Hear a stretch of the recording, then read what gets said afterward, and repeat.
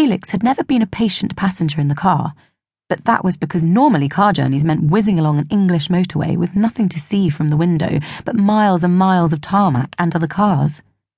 Felix usually spent the time desperately looking out for some kind of bird or animal so that he could log it in his wildlife diary.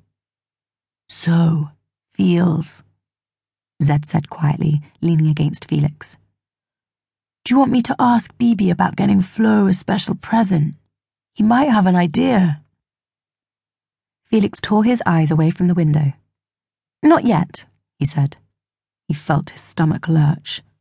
He did not want to be reminded about Flo because that reminded him about her demanding a baby monkey, and there was no way he could talk to any of the grown-ups about that, not even Zed. "Sweet," said Zed, settling himself back into his seat. "I'm going to have a ziz then," he sighed. Mum rolled her eyes. Why break the habit of a lifetime? Bibi turned his head to join in the conversation. "You might as well sleep, Ma," he said to Mum. "It is a long way." Felix felt sure that this would become the phrase of the holiday. He did not mind too much, though. Even in Morn, the town the small airport was in, there was so much to see. Africa was definitely a way cooler place to live than England. For a start, there were animals everywhere. People just carried them around with them wherever they went. There was a woman walking down the road with a shopping basket slung over her arm. When Felix took a closer look, he saw 2 chickens' heads peeping out over the edge. For a moment, he thought that they were chickens which she had brought to take home to cook, but then one of them bobbed its head right up and squawked loudly. The other one got cross with the squawky one and tried flapping its wings.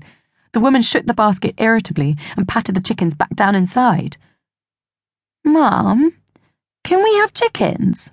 Felix asked when he saw this. "Don't start," Mum warned. "You've asked me that before. Don't you remember what I said?" "Yes," Felix said with a sigh. "Colin would eat them." Zed opened one eye and chuckled. "You've never been animal mad, have you, sis?" Mum just snorted and went back to reading the guidebook she had brought with her. "Chickens are very good animals to keep," said Bibi, glancing back over his shoulder. "You have your fresh eggs every day, and then you can cook the chicken too," he pointed out. Felix shuddered. "I couldn't eat one of my pets," he said. "A chicken is not a pet," Bibi cried. "My thoughts exactly," Mum muttered. Felix was about to respond when he was distracted by something on the road. "Wow, look at that!" he shouted, prodding his uncle to get his attention. "Donkeys and goats and a cow in the middle of the road, in town, just walking in the middle of the road." Bibi grinned. "This is normal. The people are taking them to market." Felix suddenly felt almost sick with envy. English towns were just too neat and tidy. No one ever walked around with live chickens in a shopping basket, and there were certainly no goats, donkeys, or cows on the high street.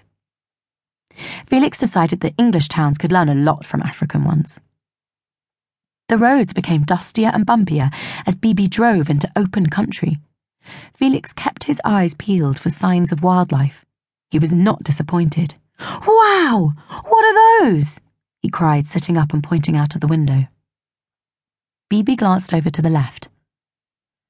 "They are warthogs," he said. "That is a family group.